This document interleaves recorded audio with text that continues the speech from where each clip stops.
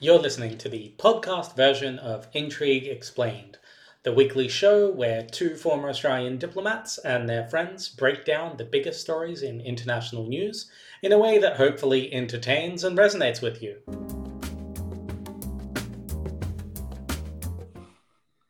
Hello, everyone, and welcome to the third episode for 2023 of Intrigue Explained. I'm Dmitry, and with me is John. Hello, John. Dmitry, how are you? I am well. For those of you who are tuning in to us for the first time, we are both former Australian diplomats, and we now currently variously run organizations dedicated to trying to explain complex things in ways that we hope make sense but don't put you to sleep. That is a narrow target to hit, but that is what we aim for. I run Explain Trade, which pretty much does what it says on the tin. And John, you run International Intrigue. What's International Intrigue? It is a newsletter which does exactly what you just described, tries to interpret the world of global affairs and geopolitics and foreign policy for folks who don't live in that swamp each and every day. It's obviously becoming a far more important part of how the world works, understanding geopolitics and the various machinations. So we try and do that in a way that's fun and engaging. Can you imagine how great it would be if the world was so quiet and boring that no one had to care? Yeah, that would be nice, but also we'd be out of jobs. So, you know. True. Global chaos is worth it for me to be able to afford nice things. In my more sort of wistful moments, I imagine a peaceful world where I live by a lake and fish, and then I also realize I'd go absolutely insane. So yeah, you know. I feel like the sweet spot is sort of in some ways parts of this week when it was just all balloon-related news all the time. We are now shooting down like a balloon every 15 minutes. John. And then there are a lot of private companies who have been doing weather research going, come on, we just raised money for that. I saw, I think it was the former National Security Advisor, John Bolton, was being interviewed, and he spoke at great length and very seriously with his bushy mustache about the possibility of balloons being used to deliver nuclear weapons. Now, John, you are not a national security expert, as it were, but you are in this space. Would you say it is time for our American viewers to march outside and start firing rifles wildly into the sky? Yes, I would, Dmitry. Excellent. No, the only reason I'm not a national security advisor, to be fair, is because I don't have a bushy mustache. I mean, I'm convinced that's 95% of the reason he's had the career he has, is that it's difficult not to take what he says with seriousness, even though what he says often doesn't merit seriousness. Meanwhile, the two of us managed to look simultaneously 14 and 48. Yeah. Without any gravitas on our stupid baby faces. Next week I'm going to have a mustache, so you're warned. If you're listening to the podcast version of Intrigue Explained, don't look our photos up. Just enjoy the content without knowing. You'll be better off for it. Amazingly, our voices are slightly less annoying than our faces, so there we go. That is what the market research seems to suggest. So this week, as we try to once again return to our best practices from episode 1 of staying within our 45-minute time slot, we are going to cover our major story, which is geopolitics after the Syria and Turkey earthquake. We are going to try to, in a very perfunctory but hopefully a useful way, catch you up on really the last decade of history of the region in terms of the Syrian Civil War, Turkey's role in that war, and then fast forward to today and look at what the crisis means and what it could change and what it spells for the region. We're also, as always, going to look at 3 stories from International Intrigue this week that struck us as something that was worth bringing to your attention. We're going to look at the mass protests that gripped Israel on Monday this week. We are going to look at the surprise resignation of Moldova's pro-EU government. To be fair, it was immediately replaced by another pro-EU government. A pro-EU government. Yeah, Yeah, exactly. maybe I should have done that reveal, like made it sound more ominous. Yeah, and we are going to look very briefly at the trip of the president of Iran to China and some of Xi's comments around that and the general maneuvering of China versus some of these states that find themselves in opposition to the West. And that's going to be our show. And we're going to dive straight into it, even though we would, frankly, much rather just do 15 more minutes of balloon jokes. So with that... Each week, every week, we are the balloon channel that occasionally reluctantly delves into some other stuff. So... until the next thing comes along. Exactly. Then we're that. Yeah. But it's got to be funnier than the balloon thing, because that is a high bar to clear. Really, so, John, it is. Set us up. People are protesting in Israel. Tell us why. Tell us what's going on. Yeah, exactly. So it's actually been going on for a little while now, maybe a week and a half or so. But as you alluded to at the start, this past Monday saw tens of thousands of Israelis protest in Jerusalem and across the country, which is pretty. I mean, I wouldn't say rare in Israel, but it's certainly notable that the protests are at this scale. Tens of thousands, arguably hundreds of thousands across the country, and it's, as I said, it's been going on for a little while. What they're upset about, what the protesters are upset about, is a slate of reforms that is being proposed by the government, led by the indefatigable Benjamin Netanyahu. And the idea here is that they want to reform Israel's top court, so their equivalent of the Supreme Court or whatever. What's, I think, got in Benjamin Netanyahu's craw, so to speak, is that the government has, the top court has, like any top court, a fair bit of power to block what the government of the day wants to do. And his reforms would essentially give Parliament, the Israeli Parliament, the ability to overrule Supreme Court decisions with a simple majority. So, the Supreme Court says you can't, this bill that you want to pass is not okay, and then they say, okay, well, we're going to pass a veto on your veto, as it were. So that's quite a rare thing. I think most viewers and listeners will understand how that court government dynamic generally interplays in a democracy, and it's certainly pretty rare to have a government be able to vote down a Supreme Court decision with a simple majority. So that's one thing. And then the second thing is that he wants a lot more control over the committee that appoints the judges to that court. So this is the idea of, court stacking, which you might kind of be familiar with if you're familiar with US Supreme Court politics. The idea that if you stack 80% of your favored judges on a court, then you don't need to worry about the decisions they make. So that's kind of what's happening. The protests are obviously against that, saying that these reforms threaten Israel's democracy. And I think it's a fascinating thing because there's the strictly Israeli side to this, which is, as all local issues always are, really complicated. Israel doesn't have a formal written constitution that the court can rely on to issue judgments. So instead, in ruling whether laws are legal or not, it relies on this evolving kind of web of precedent.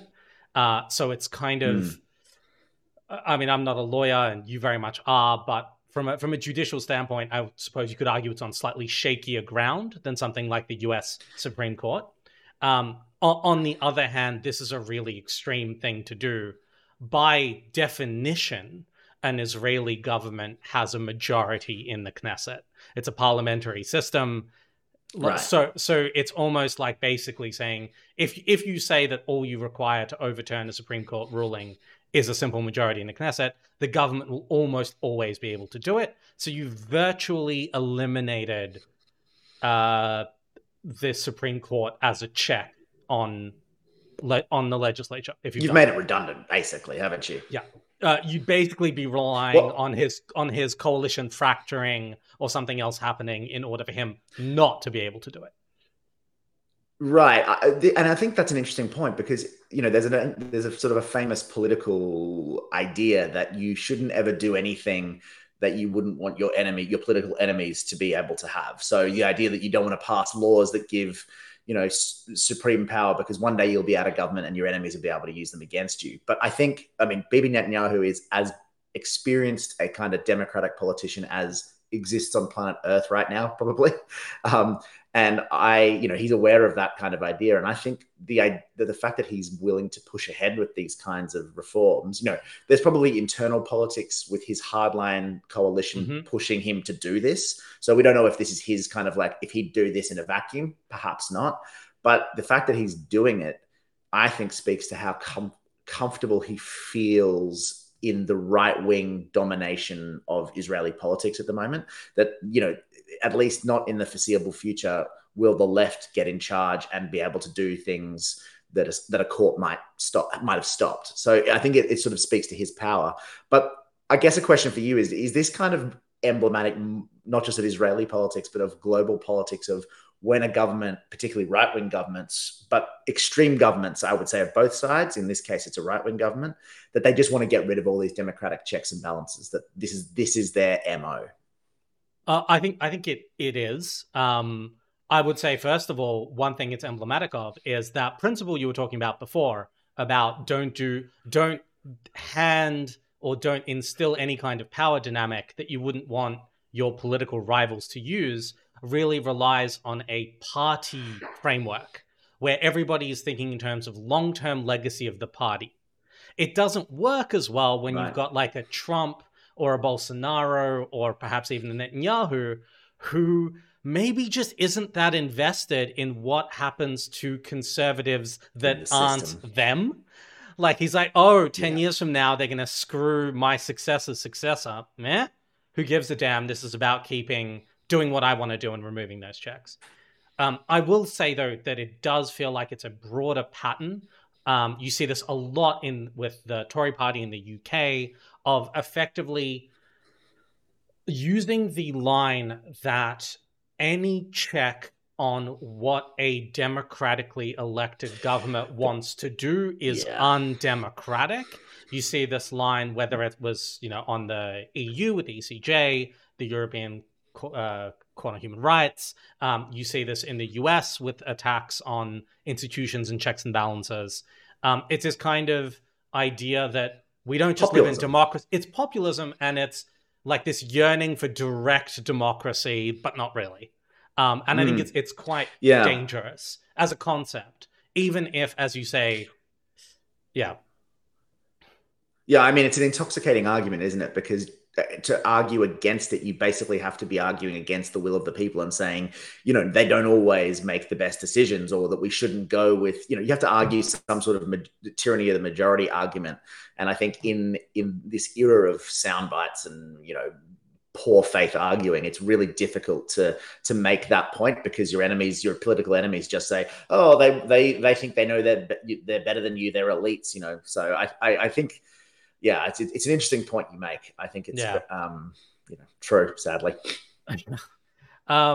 Speaking of actually not right-wing governments, we can move on to our next story. John, I think you're all over this one. So why don't you tell us about Moldova? Yes, well, as a long-term expert on Moldovan politics, I'll take this one, Dmitry, obviously. No, what I've learned over the last week names, is that John. This is what I was going to throw to you, but I'll have a go. So this story is that late last February, Moldova's Prime Minister, Natalia Gavrilita. How did I do? Gavrilita? Gavrilita. Close enough? Yeah. Okay, there we go. We'll get the resident Ukrainian to do it. But she resigned last Friday along with all of her government. So a little bit of background firstly, a bit of background on Moldova. It obviously borders Ukraine. It's been worried throughout this last year of the war in Ukraine spilling over its borders. It has a small strip on its border with Ukraine called Transnistria that is technically Moldovan sovereign territory, but it has had a permanent station of about 1,500 Russian troops and is widely seen to be fairly pro-Russian. And, I wouldn't say it's kind of like a breakaway region yet, but it's kind of in that space of like Luhansk, Donetsk, Russian influence, whatever. So that's where Moldova is. Gavrilita, their now former PM was very pro-EU. She'd put Moldova on a path to becoming much more closely integrated with the EU. I think they were on the path to accession along with Ukraine for about a year or so. And she was elected on that platform as a reformer of, the old Soviet kind of politics. They were certainly looking west, let's put it that way. Now, the president, Maya Sandu, so they have a president prime minister kind of situation.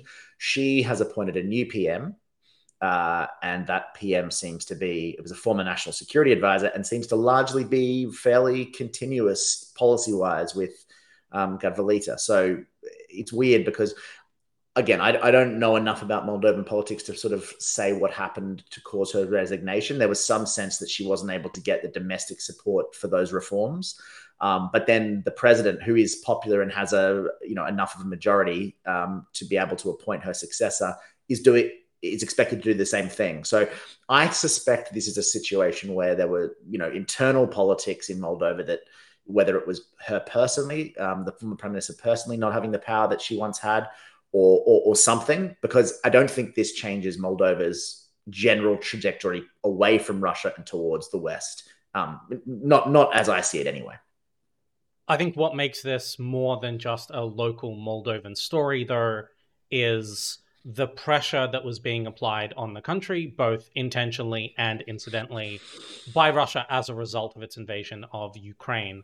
Moldova's energy grid was kind of hit in two ways. It was connected to the Ukrainian, is partially connected to the Ukrainian energy grid, which means that attacks on the Ukrainian energy grid have consequences for Moldovan power. But they also have relied on Russian gas, and so the sort of fluctuations in gas prices saw inflation in Moldova go through the roof, and there were popular protests around that. Russia has been sort of making threatening noises in Moldova's direction in the way that it does for quite some time. And most recently, and what sort of maybe correlation rather than causation, Russian missiles flew over Moldovan territory. They didn't hit Moldova, but that triggered a sort of national security crisis for Moldova. Well, if we see what happens over a balloon, imagine a missile flying over your country, right? Like, it's a fairly like poignant violation of your airspace. Right. And I think the Moldovans can see what happens when across their border. And so kind of all of this led President Zelensky to issue this official warning that Russia was going to attempt to destabilize Moldova. Now, I don't think this looks like a destabilization. Well, but interestingly, when the prime minister resigned and the president appointed or announced that she would appoint the new sort of prime minister who's pro-EU, she basically confirmed what Zelensky had been saying for months, which had been that there was a Russian plot to overthrow the Moldovan government from the inside. So we had Zelensky saying it for a while, and I think there was correct me if I'm wrong here, but there was a feeling a little bit that like Zelensky might have been a bit paranoid or getting outside his lane a little bit in terms of that. Perhaps, I don't know. But the president of Moldova could basically confirmed his account, which is interesting, because if Russia had plans to overthrow the government, it's clear to me now that Moldova's gone the other way, and Russia's efforts have been, have shot themselves in the foot a little bit. Yeah, I think it's one thing that's become abundantly clear watching Russia's intelligence services lately is that it is entirely possible that there was a plan and that they had completely bungled it.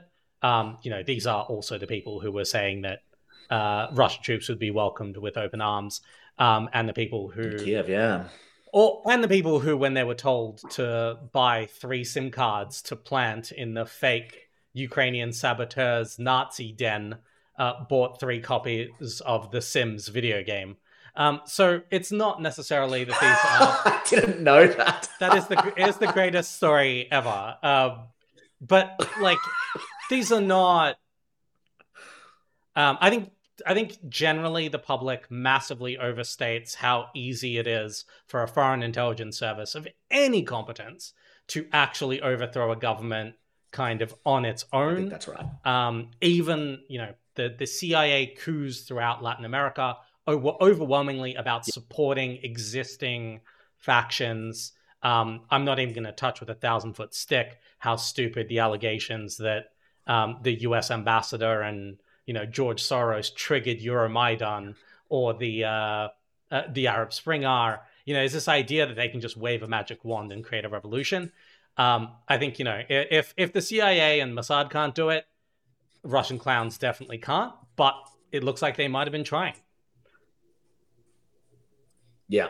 I don't have anything to add to that. I think it's a really important message to remember that it's good for conspiracy theories and John Clancy thrillers, but it's really hard to overthrow a government in any kind of competent, neat, calm way where you're going to get the result you want. It's probably easier to kind of destabilize a government and cause problems, but you kind of have no idea what's going to happen after that. Exactly. And I'm not sure if that last little bit was newsworthy. I just really wanted to dunk on the FSB for a few solid minutes.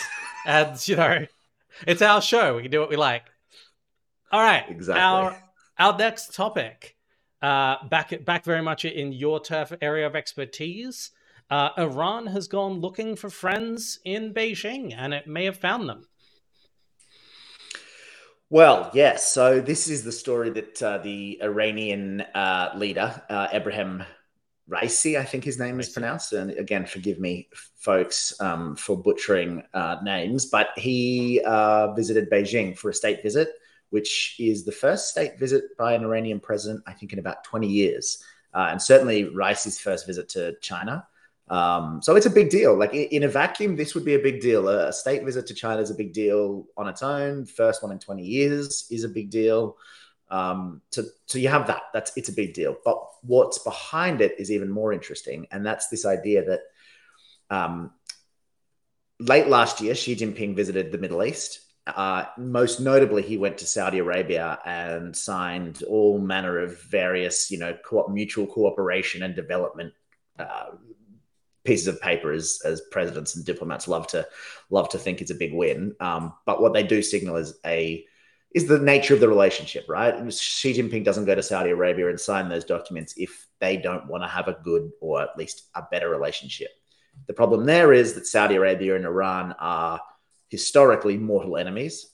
And Iran got very, very ticked off that Xi Jinping went to Saudi Arabia and didn't go to Iran. So in the intervening months, what are we, 3 months since she went to 2 months since she went to Saudi Arabia, Iran's been making noises that I think have been interesting, but probably pretty troubling for Beijing, saying things like, well, the relationship with China is not what it was.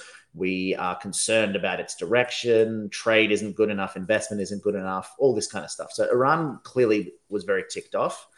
And that's not good for China because China, I think China has probably got some reservations about Iran and the way it does business, particularly its proximity to Russia and in the military sense and in the Ukraine war sense.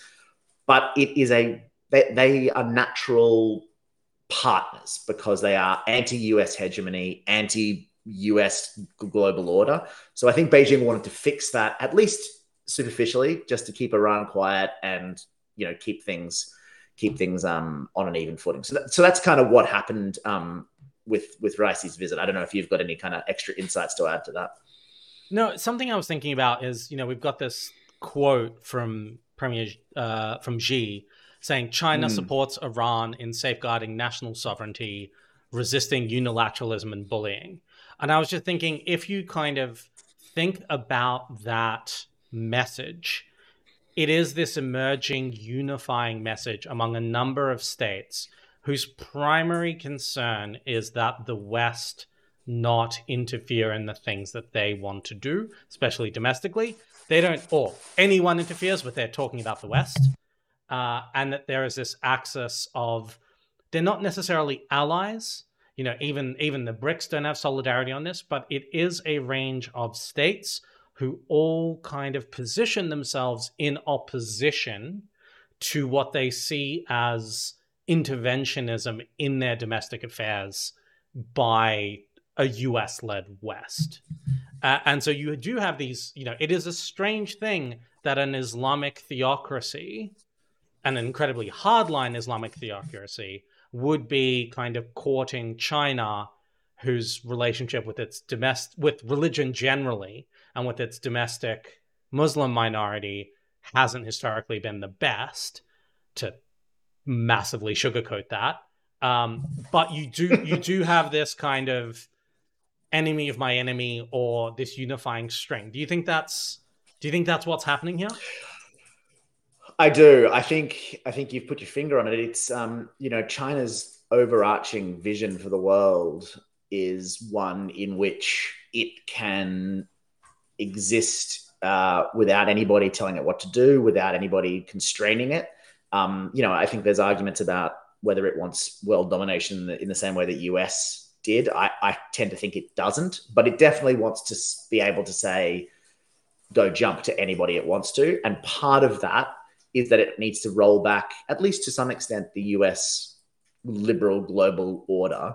And the most effective way, sitting down in the strategic kind of war room 15, 20 years ago, the most effective way to do that is to appeal to every country that has similar feelings about American-led world order. So, Russia, Brazil, as we've said, China, a bunch of Southeast Asian countries, Iran, much of the Middle East, and say, hey, listen, we don't really care what you're doing. Don't bother us. We won't bother you. But where we will come together is pushing back against the bad people over there who want to tell you what to do. And it's a compelling vision for the world if you're an Iranian theocracy. What sounds better than being able to do exactly what you want to do without sanctions, or with at least pressure to roll back sanctions, being able to freely trade, like all these kinds of things. China's promising that if you follow us, or at least you stand with us, we can get rid of all those things you hate. So it's a compelling vision.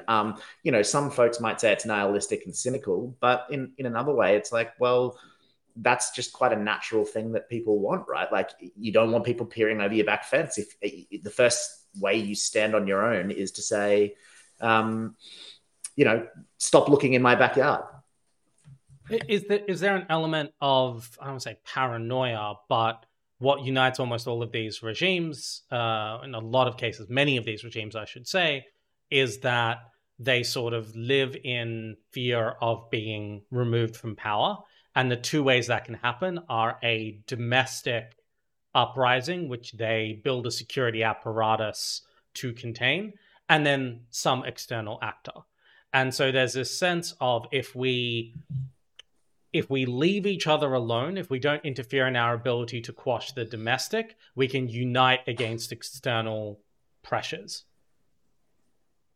Absolutely. And I think they're often not as nicely split up as you just said. I think external pressures and domestic uprisings are, to the point we were talking about in Moldova, there's probably, not to speculate too wildly because I have absolutely no idea, but like, I'd be surprised if there wasn't some CIA encouragement in the Iranian protests. And I would be surprised if there wasn't some, MI6 angle on various different uprisings in Russia and China. Like, I'm not saying, again, certainly they aren't causing it and they can't lead it, but like, I'd be shocked if they weren't sort of, let's put it this way, paying very close attention to it.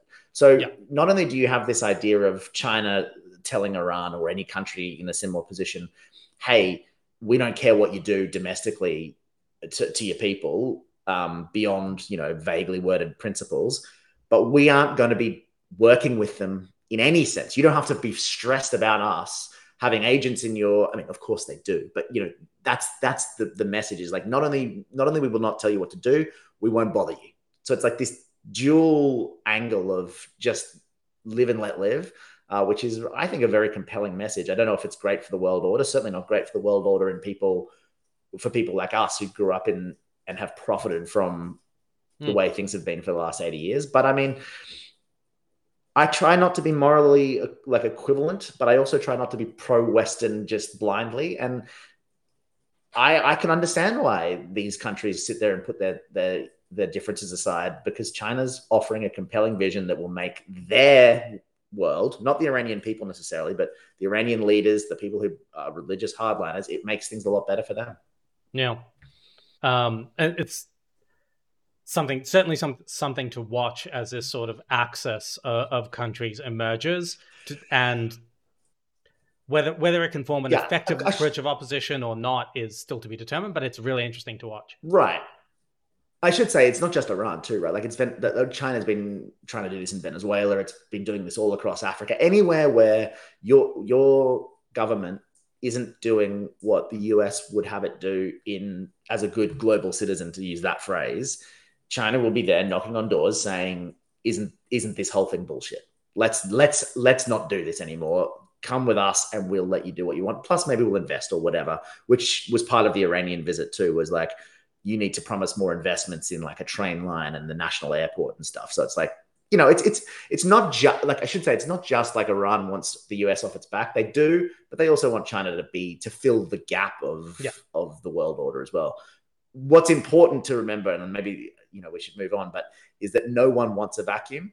No one wants the US to roll back without China stepping up, because a vacuum is even scarier than a world order that you kind of know and have built your architecture around dealing with.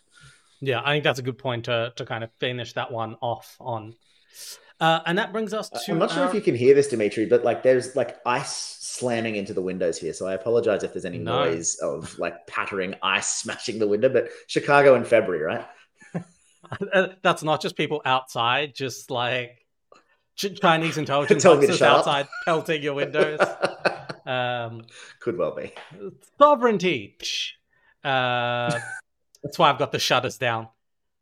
And that brings us to our main story of the week. This is something we spoke about last week when the earthquake first hit, and we didn't cover it last week in too much detail because we felt it was too soon. It's still, frankly, it'll feel like too soon forever, but the consequences of the geopolitical consequences of this horrendous earthquake are significant. And it's worth having a discussion about what they mean, as well as, I think, our best truncated version to just catch you up on what has been happening along this Turkey-Syrian border, because it is so fundamental to world peace, to geopolitics, to everything. So, John, do you want to maybe just start us off? Obviously, look, the earthquake happened. There have been, I think, 41,000 casualties, but take us back maybe a little bit. Could you just give us a short overview of Turkey and Syria, maybe beginning with the Syrian Civil War?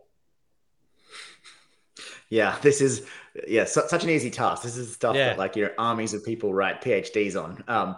But to understand that region, you need to have a really in-depth understanding of all the different strains of religion and all this kind of stuff. But let me give you the the overview of it, with apologies for any kind of inaccuracies or, leaving out the details. But we'll start the story, I guess, in 2011 with the Arab Spring, which folks might remember was a really quick and relatively spontaneous uprising across North Africa and the Middle East, where a bunch of different countries, Tunisia, I think it started in Tunisia, if memory serves, and sort of spread very quickly in 2011, with people coming onto the streets demanding democracy, but if not democracy, an end to the swathe of regimes that they had seen as kind of pretty authoritarian and not responsive to the people.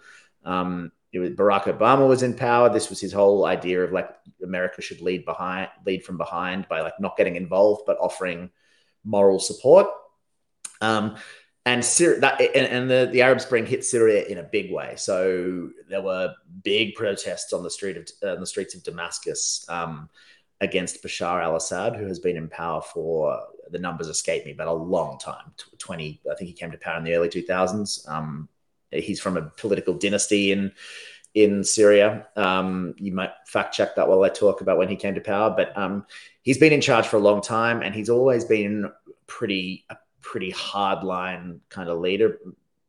So when the protests broke out across Syria in 2011, he cracked down on them big time, like violently and sharply, which didn't help things initially. He he came under more pressure. There were rebel groups that sprung up, and basically it was the start of what we now know as the Syrian Civil War. So in that you have two sides. Well, no, you have multiple Many sides, but two sides. major sides in the Civil War, which were this group of rebels and other disparate political factions who had long opposed Assad's regime, and it's a religious thing as well here. And then you have obviously the Syrian government, army, and the state, and they really fought a brutal war for 4 or 5 years until sort of 2015, 2016. This is the kind of stuff that folks might remember from the news of suspected chemical attacks, carpet bombing of cities. Aleppo, for example, in the north, which is a ancient sort of bastion of civilization, has been essentially wiped off the map before the earthquake. But it was a particularly brutal civil war. Now, where it gets a little bit more complex regionally is Russia entered the war pseudo unofficially, but fairly obviously on the side of Bashar al-Assad, and including not just doing what like the West is doing for Ukraine now, like Russian airplanes with Russian pilots flew into Syrian airspace and bombed Syria. So like they were directly involved on the side of Bashar al-Assad, and Turkey took the other side. So they've been sort of supporting probably a little less obviously, but I think pretty obviously still. And they've been supporting this alliance of rebels and whatnot, certainly funding them and sending them weapons, but also I think shelling and bombing things along the border. And there's this, again, it's such a complex issue. You layer on top of that Kurdistan, or the Kurdish homeland, sits between Syria, Iraq, and Turkey there on the northern kind of border, if you've got a map to hand. And Turkey has long had problems with the Kurds. The Kurds don't like the Turks, but the Kurds are also caught up with not liking the Syrians, or at least the Bashar al-Assad regime. So there's this, and then lastly, put into the mix ISIS, which came around during this period as well, which was kind of maybe the only thing everyone could kind of agree on was that they were awful. So the US kind of got involved in a way with a Western alliance under the guise of fighting ISIS, but they were sort of also on the side of the rebels. So it's just this really messy mix that has been going on in Syria for 11 years, which has obviously got a border with Turkey. And that's kind of the background. I don't know. How did I do? I mean, a pretty good job considering the complexity of the situation, because you effectively had Bashar al-Assad and his Russian allies fighting the rebels and the Kurds. You had the Turks, whose primary focus, and they launched 4 fairly significant military operations on Syrian territory over the period, over the last decade. Their primary focus was on defeating the Kurds, but they were also supporting the rebels to an extent.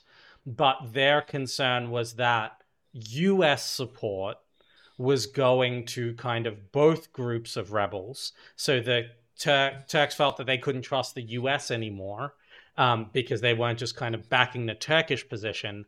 And Turkey is a member of NATO, which kind of piles another layer of complexity on top of this. And then there is a 2016 attempted military coup in Turkey, which further complicates the kind of relationship between the army, Erdogan, the president of Turkey. So all of this is in the mix. Syria becomes a pariah state, a failed state. The world. It becomes a failed state and becomes a pariah state on the world stage. Big time. That border region where the earthquake hit specifically is among the worst sort of affected parts by the... It's where all the fighting was, yeah. It's where the fighting was. And so you have the situation where aid can't get in to Syria. Aid can get into Turkey, but it's complicated near the border.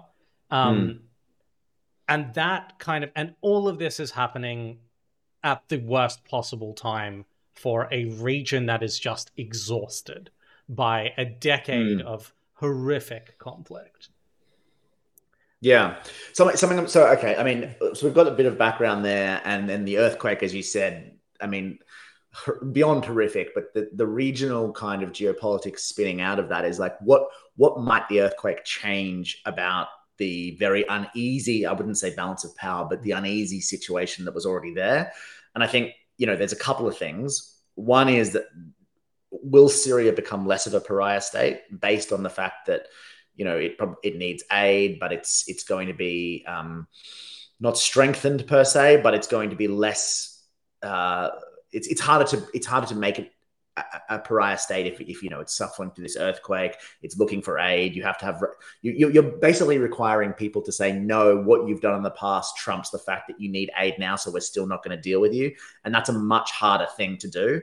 So you've got that angle, and then the angle that I think is really interesting and is President Erdogan is up for re-election in May. He was already facing a tough re-election bid. I think most folks thought he would get re-elected, but probably with a reduced mandate. But the Turkish side of this earthquake, where it hit was largely in Turkey, but there has been more destruction than I think even the most cynical folks would have said in Turkey, because there is this sense that about 75,000 buildings in the region didn't meet building codes. Erdogan has made part of his kind of rebuilding of Turkey, his nationalism, a construction site. We are building Turkey for the 21st century. We're putting up apartment blocks. We're developing your cities. We're making us into a modern country. And then you have what appears to be systemic corruption around building codes, local officials taking kickbacks to sort of, allow builders to get around these codes, and even official government policy saying that, well, if you've built a building in 2016, you don't have to retrofit it because that would be expensive. My point here is that there is a growing sense that a lot of this destruction could have been avoided, but for Turkey's political system. And Erdogan is so deeply representative of what Turkey's political system is that I think it's a very open question about whether Turks say, oh boy, this is a really stark demonstration of where the country is going if Erdogan is allowed to remain in charge, and we are going to become a country that, I mean, forgive me for saying it, that looks a lot like Russia, where you have a strong person who puts a coat of paint on stuff, but when you look behind the curtain, i.e. Russia's military now, Turkey's building codes, the country's actually falling apart. And if Erdogan doesn't get re-elected, whole new conversation about regional geopolitics, right? Yeah. I think there's a symmetry here, because Erdogan was initially elected in part by railing against how unprepared Turkey was for the last earthquake. There was a massive earthquake in the north, right? Just under a decade ago, and there was this sense at the time. There was one of the things that Erdogan pledged to do was create this fund to not just rebuild Turkey, but rebuild Turkey up to code, and to make sure that the government is ready and that the buildings are up to scratch. And I mean, there's an extent to which, look, you can't really prepare for an earthquake like this so that, nothing happens. But there is this sense that initially the reaction was the sort of support was coming from local civil society, not from the central government. And there was this, one of Erdogan's recent kind of triumphs, achievements, is he went to this region and, as you say, issued a blanket amnesty to I think like tens of thousands or hundreds of thousands of buildings that weren't built up to code. And that was for an election, right? Yeah, exactly. As a way of saying, like, look, I've just legitimized all of your homes with the stroke of a pen. Vote for me. Yeah. Yeah. And that's obviously not going to be, if I was a politician, I wouldn't want that clip looping against B-roll of collapsed buildings. So he... Yeah. With that... Sorry, I was just going to say, I think one of the interesting things there is that, I think he still will get reelected, just because, I mean, I'm not a Turkish political expert, but it just looks from everything I've read that he still just controls so many of the levers of power that he can turn it on and get reelected. But do you want to speculate about, and it's obviously ridiculous to speculate too far in advance, but if he doesn't get reelected, what does that look like for the region? Like, one of his main kind of driving forces is making Turkey this linchpin in that region, this regional power, that everyone has to go through if you want to deal in that area, in that region. What happens if he's not there anymore? So I think, given the geographic location of Turkey, given the size of Turkey, it would take a very weak successor not to attempt to continue playing that local regional kingmaker role, whether it's control of the strait, whether it is just sitting halfway between China and the West in a lot of ways, whether it's sort of being the kind of government that Russia can still talk to, even though it is part of NATO. So in some ways, a more left, a center-left government replacing him, which, by the way, if you look at the Turkish polls, at least before the earthquake, wasn't necessarily on the cards.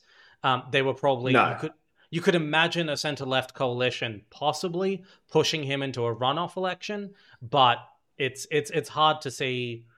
He was still solidly ahead, and as you say, he controls the levers of power in a way that helps him more than it helps an equivalent politician in the UK or the US. I think a lot of the folks who are hopeful that he is on the way out are looking and putting too much importance on like Istanbul's politics. And, Istanbul has famously given him a rebuke in the last couple of years with electing a mayor, I think, or at least a governor, a prominent politician in Istanbul who was, from the opposition side, but Istanbul is not Turkey. So I think you're absolutely right that Erdogan was probably going to get elected. Which again brings that parallel back to Russia, right? Where you can be incredibly deceived about Russian politics and the mood of the Russian nation if all you've done is hung out in a Moscow and sort of talk to the people who live there. St. Petersburg, Moscow, Peter. It's easy to be misled in that way, and I think Turkey has elements of the same thing. But I suppose the optimistic part of me, not that I have any particular strong sort of feeling about individual Turkish politicians, but I feel like if the allegations about the way that he has prepared the country for an earthquake, if the way that he has governed, if they are true, I want to believe that things like that still have consequences in democratic countries. So less so than like about him personally. If this is true, I'm hoping that he at least is made to sweat and made to answer some really hard questions, and that he isn't able to completely shut out the opposition, because that would, you've got to at least hold his feet to the fire, I think, in situations like this. And it's a bad thing if the lesson. It's a bad thing if the lesson he learns is like, oh, literally nothing I do matters because I will get reelected and it doesn't have any consequences. I know we've got to wrap up, but before we go, what does Syria look like post earthquake? Not physically, obviously it's horrific, but does Bashar al-Assad start to become someone who can leave his country and shake hands with leaders elsewhere, or does it not change too much? I mean, my answer to that would be, how many leaders outside of Moscow and a handful of others would want that photo op or would be willing to put up? Like, forget geopolitics and positioning. Not many people want to be seen shaking this man's hand. So, does he move to a point where he can go to New York and not be arrested at the airport to go visit the United Nations? Maybe, though probably not. Will this kind of help humanize him a tiny bit? Yes. Has the door cracked a few inches? Absolutely, but fundamentally, he's not going to change. The civil war isn't fully over. The brutality is still very much in place, and people still remember who he is and what he's done. I don't think he's going to be able to buy his way back in to the sort of society of civilized leaders, because this isn't like a situation where there is a coup in a country and a bunch of, say the West doesn't recognize the new leader for a while, and then afterwards the status quo, they slowly get introduced, the sort of Maduro situation. That's what springs to my mind. That's not a good parallel here, because this isn't just about who's in power. It's about some horrific human rights crimes. And frankly, he's not hugely needed in the fold of civilized nations. We don't. Yeah. The West doesn't need Bashar al-Assad in the tent, very frankly. And that, I think, makes a big difference if we're being cynical, and we are. Well, just realistic about the geopolitics. Yeah, no, I completely agree. All right, well, that brings us to the end. We're a few minutes late, but hopefully this has been a useful Better than discussion. last week.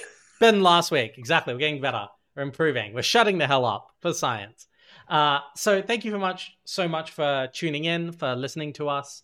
As always, if you're watching this on YouTube, if you could drop us a like, a subscribe, or a comment if anything we've said has tickled your fancy, or you want to argue with us for being wrong about everything, please do let us know. And we will, as always, be releasing the podcast version of this without the horror of our faces shortly after this live recording ends. It would be great if you could recommend it to your friends. Drop it a like and subscribe. It'll be on all of your favorite Spotify's and such. And until next week, I'm Dmitry Grozoubinski. And I'm John Fowler. Thank you very much, guys. You can tell we didn't rehearse that. And sign up to International Intrigue's newsletter. It's free. We haven't rehearsed anything. If we rehearse stuff, this would be, far more polished. What a world. With that. All right. With that, thanks so much, guys. We'll see you next week.